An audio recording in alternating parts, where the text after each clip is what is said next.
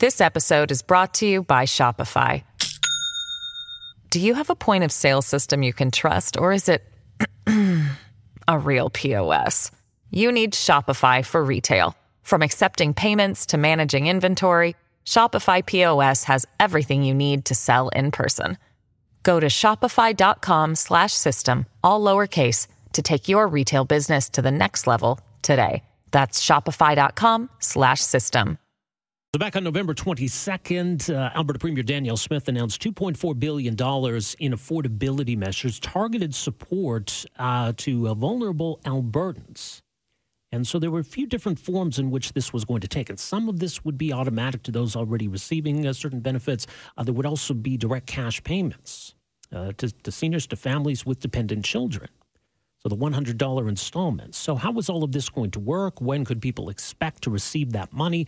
Those are some of the questions we've had since then. So today we got some details.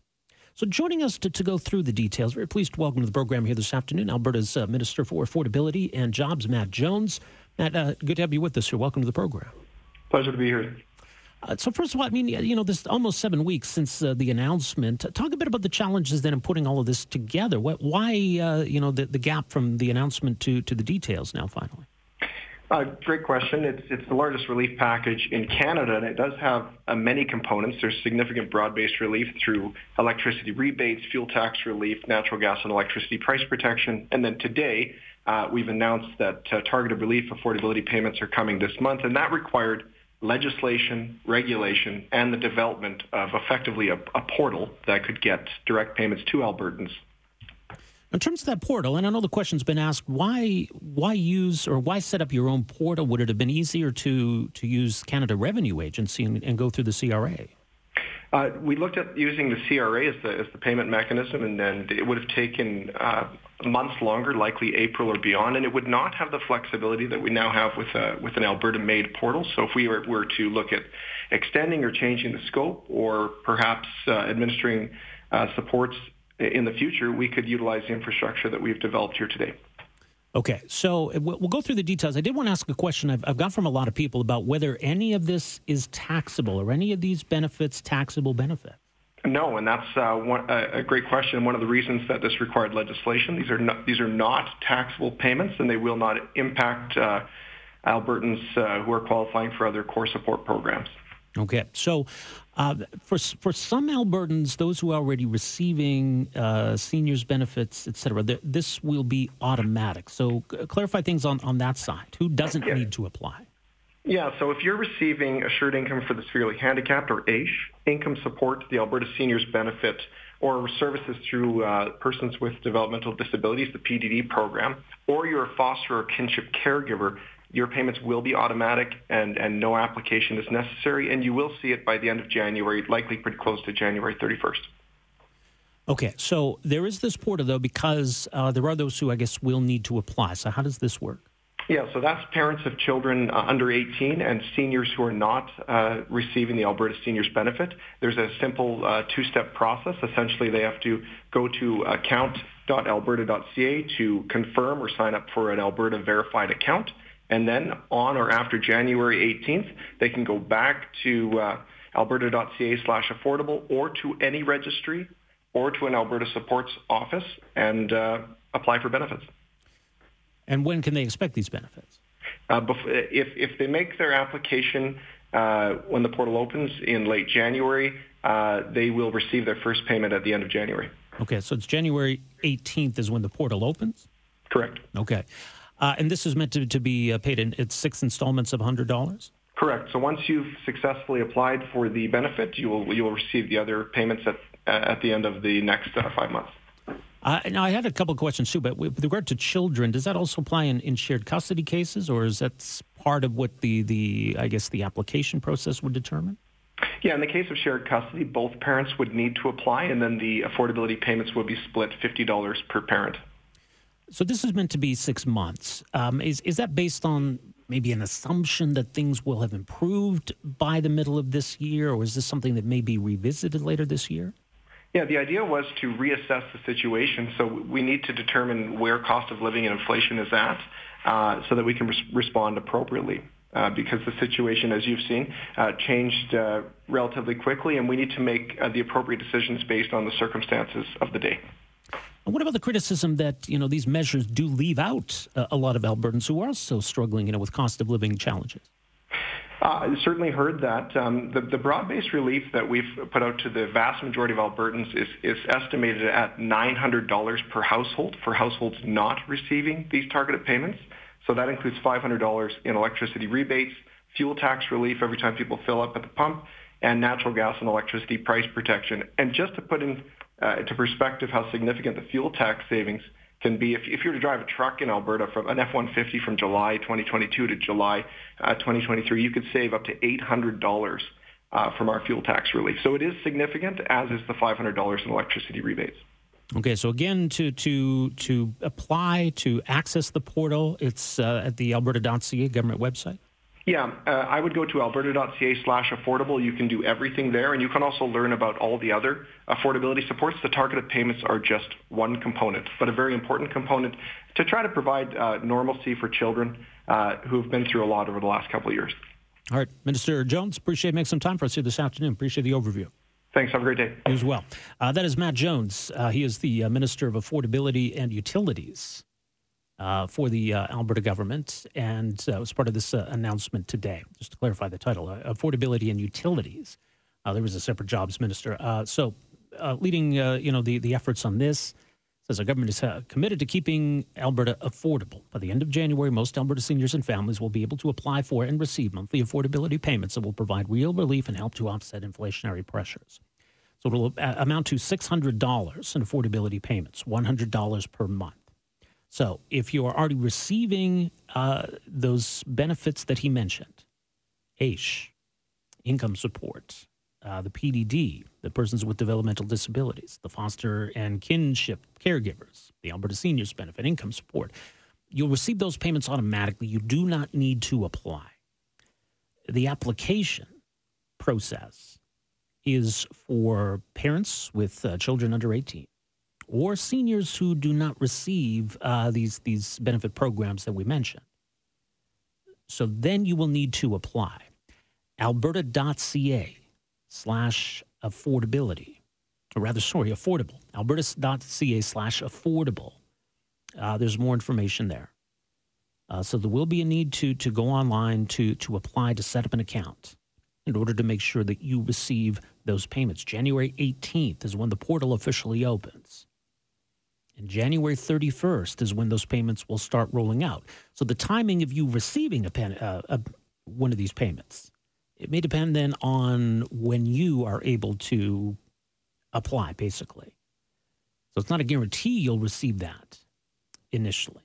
But so you want to make sure then, I guess, you're able to get in as soon as possible. So January 18th is when the portal will open through the Alberta government website, alberta.ca, and you can go to alberta.ca/affordable. So $2.4 billion is what all of this is going to cost for these measures specifically. Obviously, the minister mentioned some of the other steps they've taken regarding gas tax and, support on utility bills, that sort of thing. There's additional costs associated with all of that. Right now, clearly, inflation, cost of living, it's top of mind for Albertans, top of mind for people right across the country. And I think people are looking to government to take some action here. So is this a reasonable response to this challenge? Do you feel, though, maybe if you don't have children under 18, for example, and you're not a senior, that you're left out of this and that maybe this needed to be more broad-based? This episode is brought to you by Shopify. Do you have a point of sale system you can trust, or is it a real POS? You need Shopify for retail. From accepting payments to managing inventory, Shopify POS has everything you need to sell in person. Go to shopify.com/system, all lowercase, to take your retail business to the next level today. That's shopify.com/system.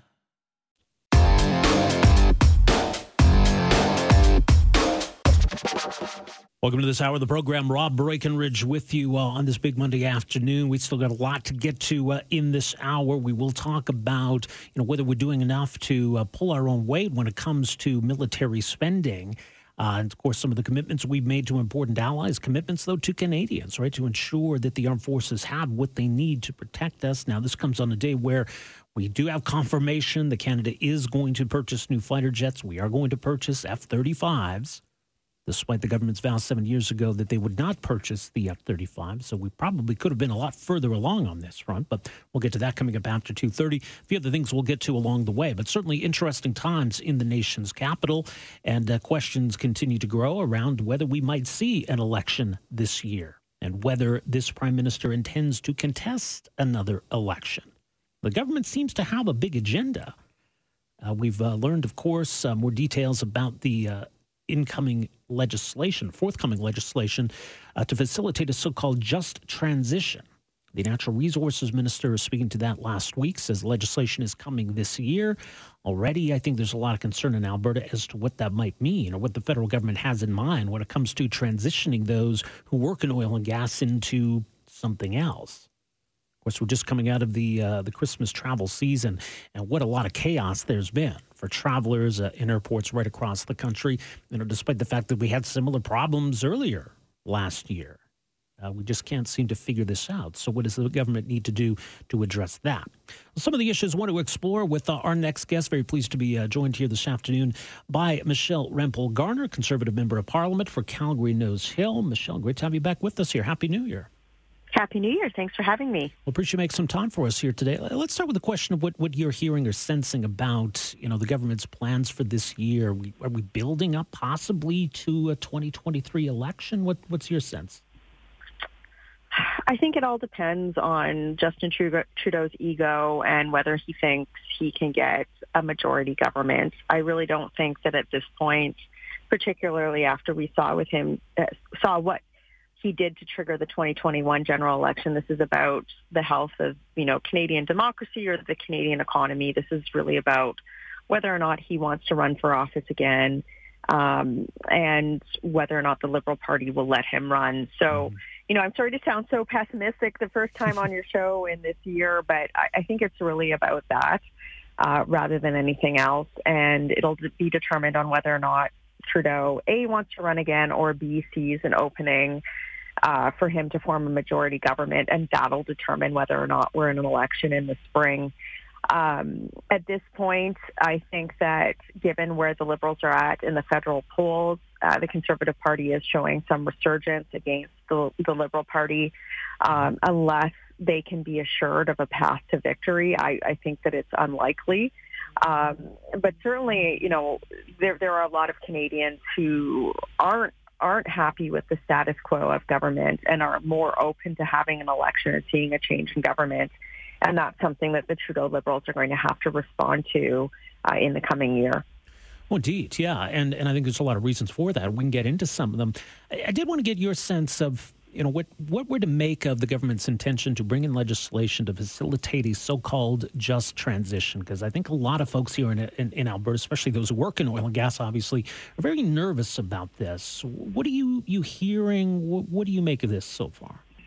Well, I think that the Liberals have failed on two fronts in the nearly decade that they've had in government. Number one, climate change is getting worse. Their policies have not addressed climate change. And the second thing is that the Canadian economy is in far worse shape than it was in 2015.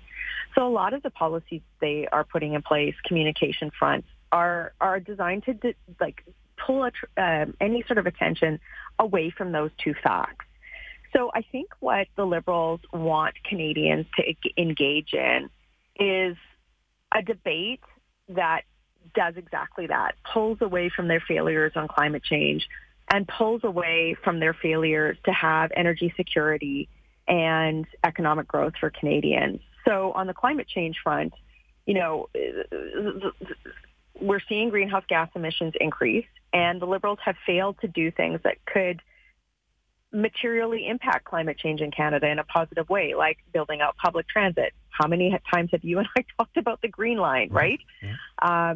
They have failed to address things like building out our electric grid, which would make it easier to have substitute goods for carbon, like electric vehicles. Electric vehicles are still scarce and they're highly priced.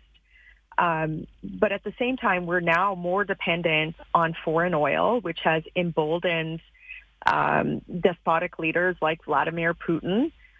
We're still importing oil from regimes that, where women don't have the same equality that we have in Alberta, that don't have the same environmental standards that we have. And the Liberals are putting forward what are essentially flashy communication strategies like the ones that you just mentioned to try and distract away from the fact that they really have nothing to stand on either front.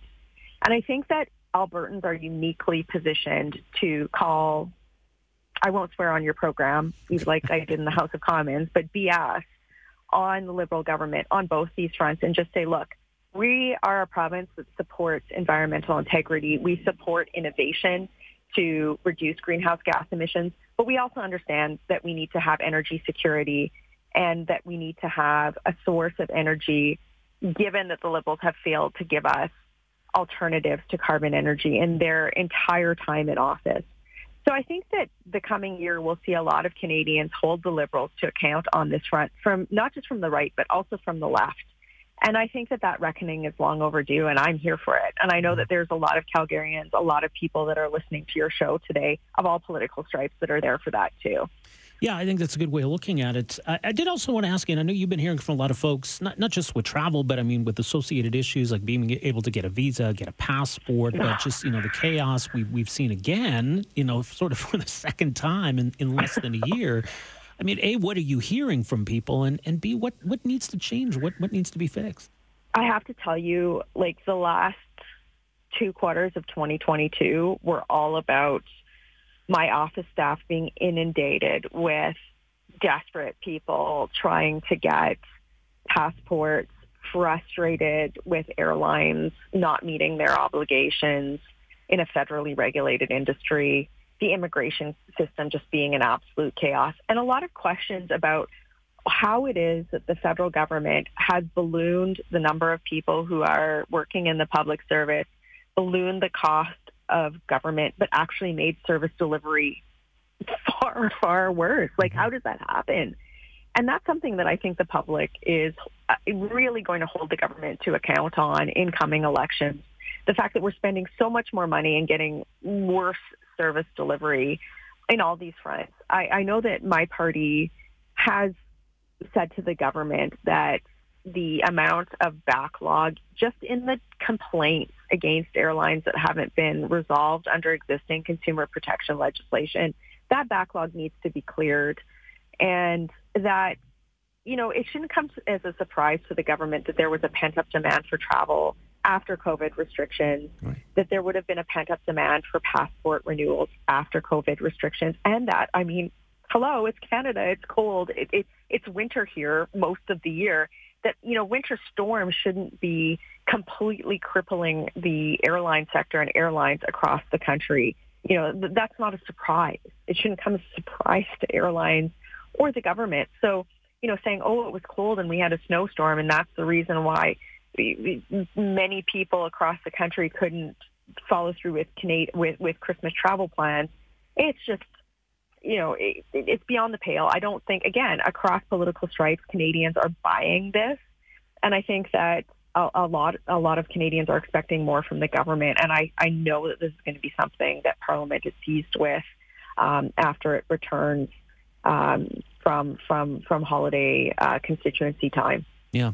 I think it's one of those issues, and you kind of alluded to it, where it doesn't feel like things that should be working are working. It doesn't feel like there are examples where we are seeing even just basic competence. Like, it just seems like a lot of things are a mess. A lot of things aren't working. And on issues that matter to Canadians, that's I think why we're seeing maybe this shift in the polls, or at least the volatility with the electorate, because people are concerned. People have frustrations, and we're talking about issues that hit close to home. Yeah, like the Liberal government has not shown that they are able to manage government in a way that meets the needs of Canadians. Again, regardless of political stripe, be it climate change, travel, job creation, inflation, housing affordability. I could go on, and there comes a point where Canadians are like, look, you've had a lot of time, Liberal government. You can't blame Stephen Harper nearly a decade after you've been in government for the failures that we're currently experiencing, particularly given that the federal Liberals have almost doubled the size of the Canadian debt. Canadians are paying far more for services. They're paying a lot of tax.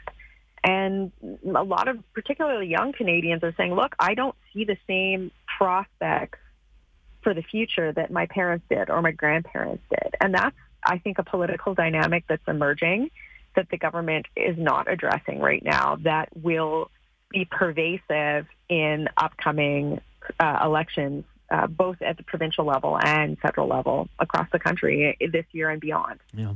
Well, it's interesting. I know you've got a Substack page. It's michellerempelgarner.substack.com. We're talking about some of these big issues, right?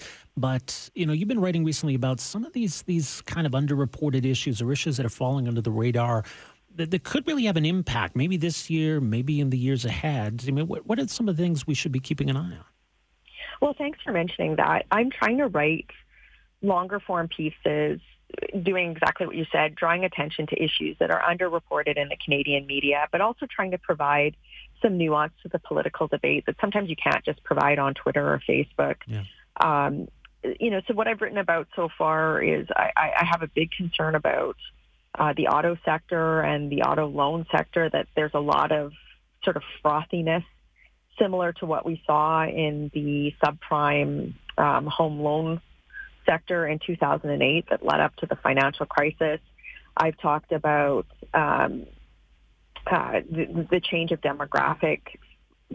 For example, anybody who's sort of 35 and under, that younger demographic in Canada is about to become the largest voting cohort in the country, and a lot of the issues that are unique to that cohort aren't really being addressed by any political party. And I've also talked about things like artificial intelligence, how that's going to potentially, and is already disrupting the Canadian economy, but it's not really a topic of political discourse in Parliament. And I think that these issues, these macro level issues that affect Canadians in a really meaningful way, all political parties have a duty to address them. They don't have to have the same policies on it, but we need to be talking about these things so that, the Canadian economy, the Canadian voter isn't caught in a situation where we're being impacted by issues that we have no solutions for. And we can't be stuck in political discourse that are, 10, 15 years old now. So, that's my job as an elected official, and I'm really open to receiving feedback from people and trying to push issues that might not be on the front burner but need to be. So that's what I'm writing about this month while the House is in recess. Very interesting. Much more is mentioned. michellerempelgarner.substack.com. Michelle, we'll leave it there. Always great catching up. Appreciate making some time for us here this afternoon. Thanks for having me. All the best. Take care. You as well. There you go. That's Conservative Member of Parliament, Calgary Nose Hill, Michelle Rempel-Garner. In terms of what's going on in Ottawa these days, Parliament's still adjourned, obviously, for the winter break. But I don't know, is this a year that's going to bring us a federal election? That's an interesting question. And obviously, part of that speaks to what Justin Trudeau envisions for his own future.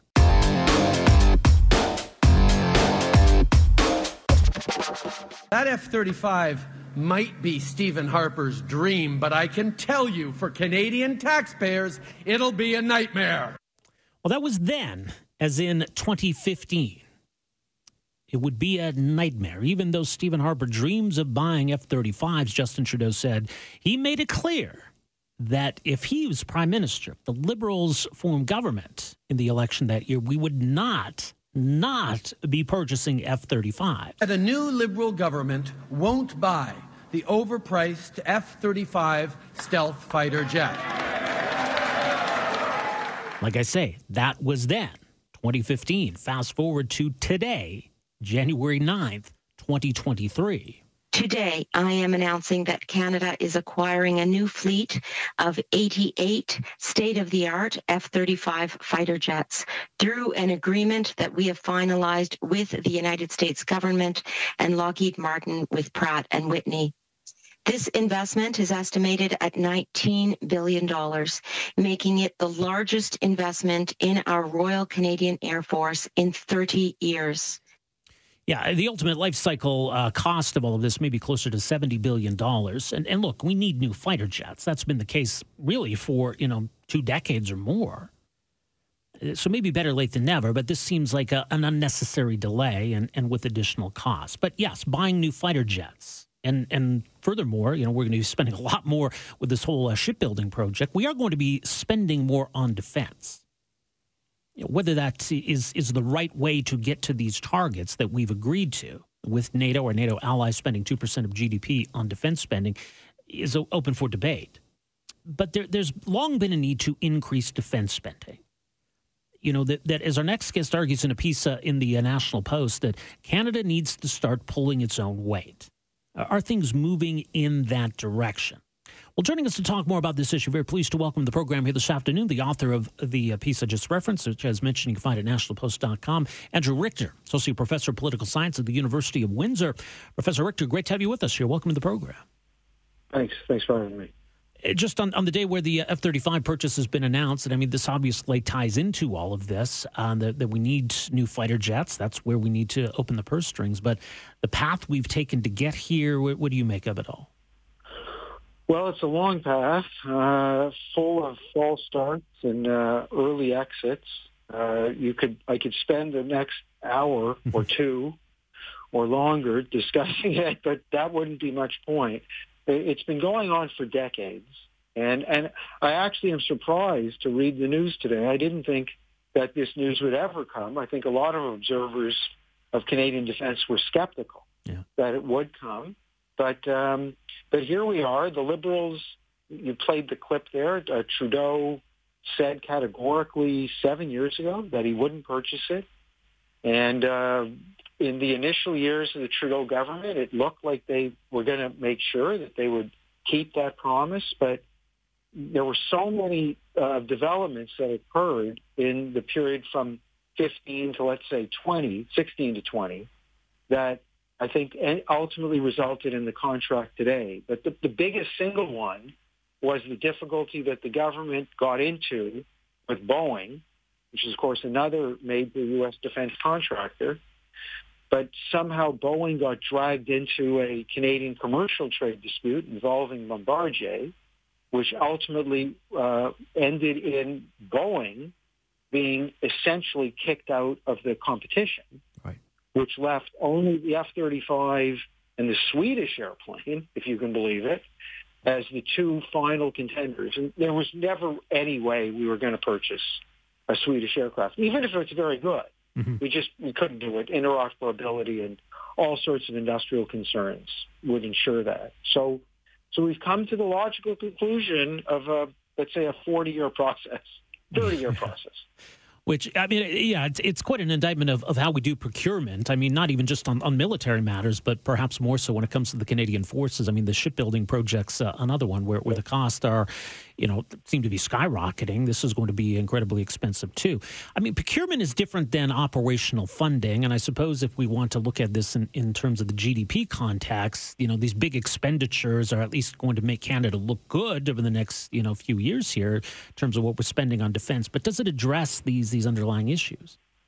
Not so much. It's always tricky to figure out sort of exactly where the money is coming from. DND has said, and the government has said, that the money is there for both the fighter aircraft program, which was announced today, and the shipbuilding project. Mm-hmm. As I pointed out in my piece last week, I don't see that. I don't see how that's even conceivable.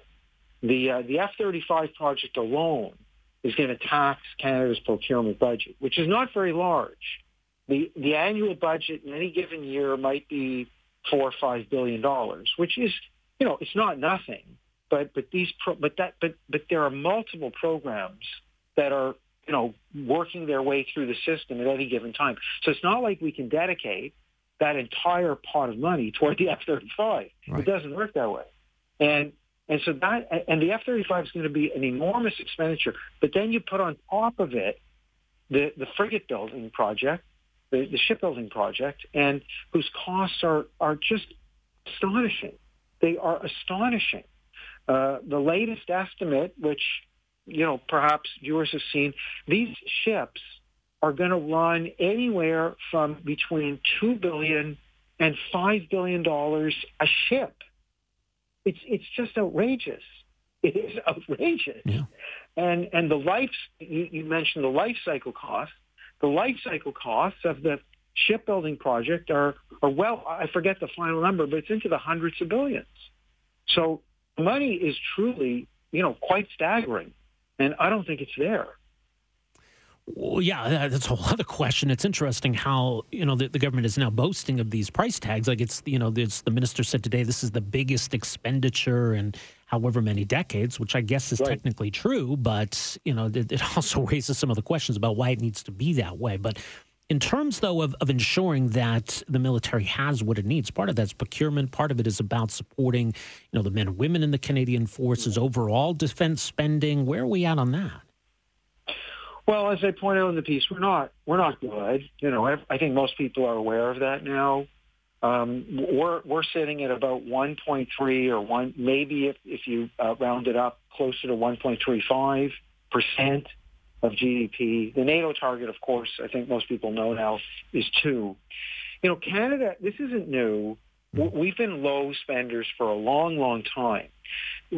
What is different since the war in Ukraine, which is almost now coming up on a full year in just a matter of weeks, what's happened is that 3 of our fellow low defense spenders in NATO, these are sort of mid to large NATO members, and they'd be Germany, Spain, and Italy, have all recently announced that they will hit the targets. Now, the timetables are unclear. They might be many years out. In fact, I don't think most of these states have been very specific about when they're going to hit them. But they have made that commitment. Okay, the governments have said, we are committed to hitting the NATO target. Canada, on the other hand, has made no such statement. Right? We've really said nothing about the NATO target, and the Prime Minister doesn't like to talk about it. So it's pretty clear from our silence that we're not committed to the target, even though we are committed to the directives that NATO's passed that outline the target. We voted in favor of the target. Yeah. It's just we don't really seem to have any true intention of meeting it. It's tricky, right? It's tricky, and we've gotten away with this for many, many years. But I think now, given those 3 major countries have announced their plans to hit the target, I think the pressure is going to increase on Canada from many quarters. What's the thing, right? I mean, it's about how we're perceived internationally. It's about our reliability as an ally. And yeah, maybe Canadians have bigger priorities than defense spending, but, this stuff matters. Absolutely. Absolutely. I conclude the piece by saying I often say in my classes here I teach it in Windsor, which is that Canada, we once had an important voice on the international stage. And we had it for multiple decades after the Second World War. We don't anymore. I don't think anyone really questions the fact that we don't. And there are multiple reasons for why we don't, and I could, spend the next hour discussing that. But one of those reasons, probably an important one, is that we don't spend much money on defense. Countries make a point of noticing these things. Spending money on defense is one way, but it's an important way of the manners in which countries sort of make sense of other countries. And we're not spending much money on the military, and that sends a notice to countries internationally that we're not pulling our weight. As mentioned, the piece is up at nationalpost.com. Great piece, Andrew. Thanks so much for making some time for us here today. Really appreciate this. Thank you. All the best. That is Andrew Richter, an associate professor of political science at the University of Windsor. Addressing the bigger issue here of defense spending, and that we've underfunded the military. There are consequences to that, and that it's time for us to start pulling our own weight. And obviously, these alliances, NATO, NORAD, relationship with the United States, this is all hugely important. But we can't be free riders. We can't be freeloaders, right? We can't expect other countries to carry the load and then we stand and benefit from these alliances and these relationships. We need to be reliable partners or, we'll find ourselves on the sidelines. Let me play the longer answer here when getting back to the F-35 fighter jets and the announcement from the defense minister today. It'll be interesting to hear the prime minister himself address this. At some point, presumably, he's on his way to Mexico City for the summit with the American and Mexican presidents. So it was the defense minister, Anita Anand, who made the announcement today, and she was asked very specifically about this pretty obvious flip-flop. This process was delayed a lot because your government, when it came to power, the prime minister was very dismissive of the F-35, so it just didn't work. And now, 7 years later, you're now getting around to actually sending in a purchase order. Was he wrong then? And what changed if he wasn't? Well, let me say, Glenn, that this is a highly complex procurement. It represents the most significant investment in the RCAF in 30 years. And since 2015, the aircraft has matured. And we see now that many of our allies, 8 countries in particular, are using the F-35. And Glenn, I am focused on ensuring that we deliver for the Canadian Armed Forces and for our country, as well as our multilateral obligations. And with this aircraft, which, as I said, has matured, we are doing just that.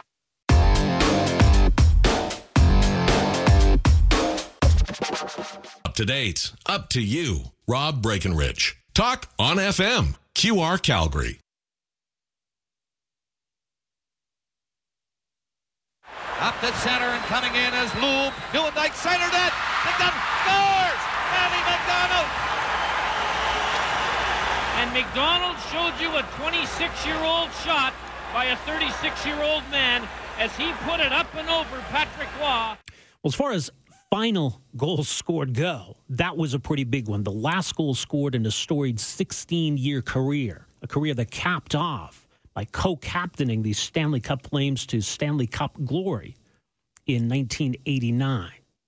Next guest is also a member of the Hockey Hall of Fame. His number 9 hangs in the rafters at the Saddledome. He has been honored multiple times for his sportsmanship, his leadership, his humanitarian work. He is and remains, of course, an icon in the city. And, of course, the mustache remains undefeated. The one and only Lanny McDonald is here with us this afternoon. Lanny, great to have you with us here. Welcome to the program. How you doing?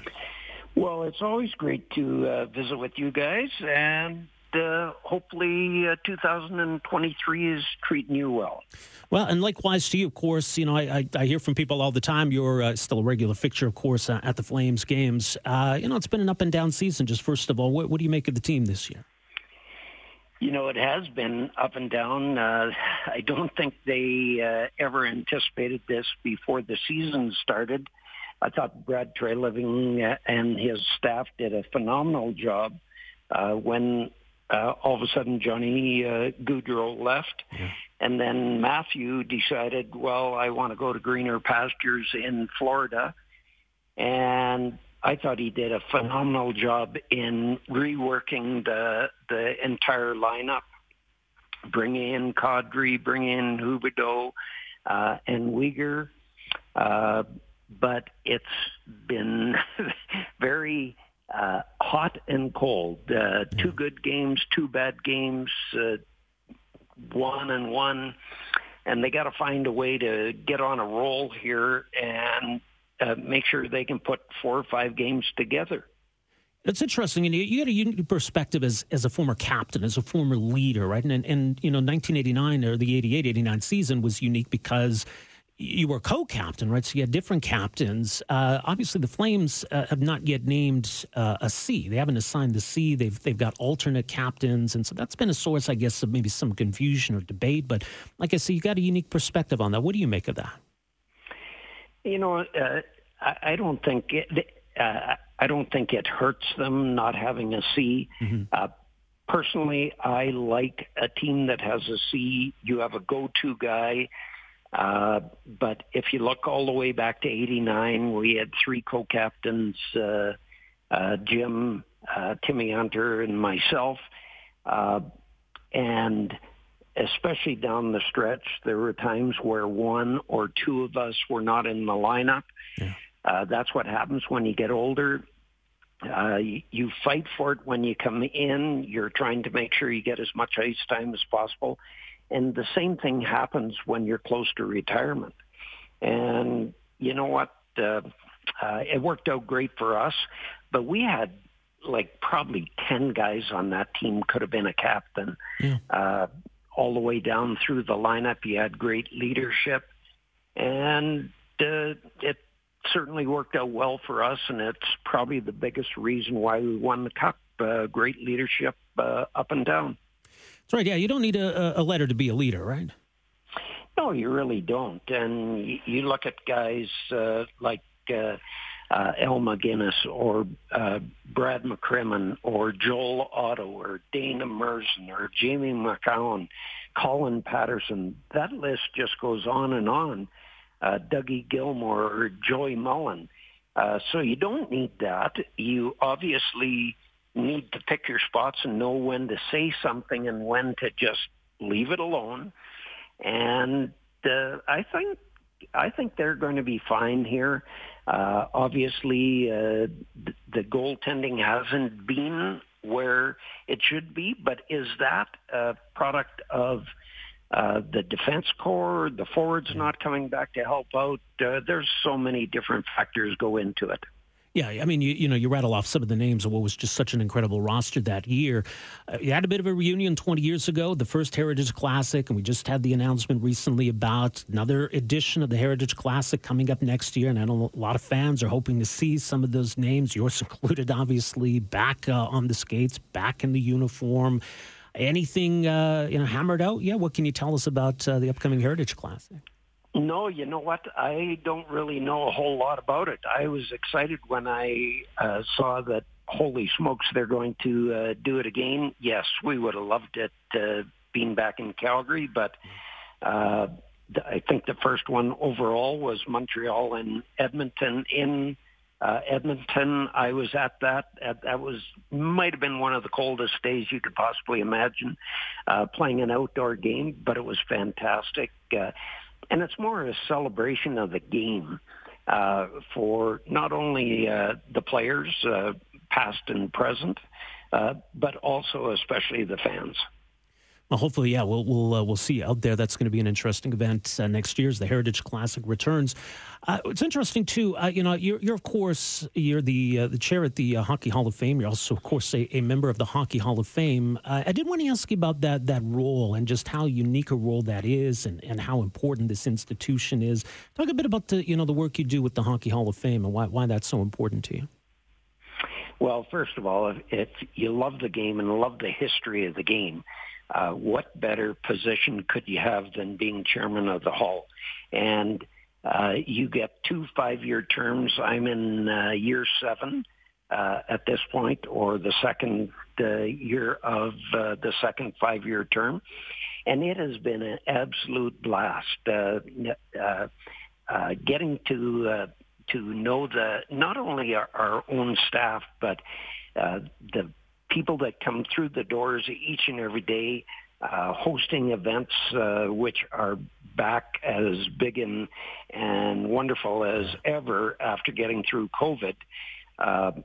Surviving COVID in the first place was a tremendous challenge, and we're just kind of back to the numbers that we had before. But to be able to get through that and come out the other side and in great shape, and that goes hand in hand with the work of the 32 or 34 full-time staff that are there. We probably have another 75 to 90 part-time staff that come in and out each and every day, and I love it. It has been an absolute blessing to be able to stay in the game and do something that you love and try and promote the Hall as best as possible. Should also note, of course, just recently you were named to the Order of Hockey in Canada. A unique honor, but I'm sure quite an amazing honor from your perspective. Your reaction to that? Well, it certainly was. And to be named at the same time as Kim St. Pierre, who just went into the Hockey Hall of Fame a year ago, and Guy Lafleur. And I loved watching Guy. I got caught so many times on the bench, just admiring him flying up and down the ice, hair flowing out the back. And to be able to be named at the same time, what an honor it was to be able to go in with those two great players. Well, yeah, I mean, it's interesting. You mentioned Guy Lafleur, of course. We talk about the Hockey Hall of Fame. Guy Lafleur was one of the future Hall of Famers who was on that 1976 Canada Cup roster. I believe, 18 Hall of Famers were on that team. I know we've been focused a lot on the 72 team with the 50th anniversary. But man, oh man, that 1976 team, if people don't know, go back, look up the list, the roster of that team, which of course included Lanny McDonald. That was incredible. So you got to play with, Guy Lafleur and all these other legends too. Oh, it was so much fun. And I didn't play the first couple of games, but to be able to be named to that team, and then to play with a guy that I had great respect for all the way through my career, Bob Gainey, and my old center iceman, who's still my best friend today.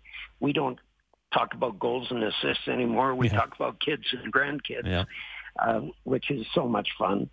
And to have been drafted same year as Bob Gainey, play pretty much every game head-to-head with him, and retire at the same time and go into the Hall together, but especially be on that so-called checking line in 76 was so much fun.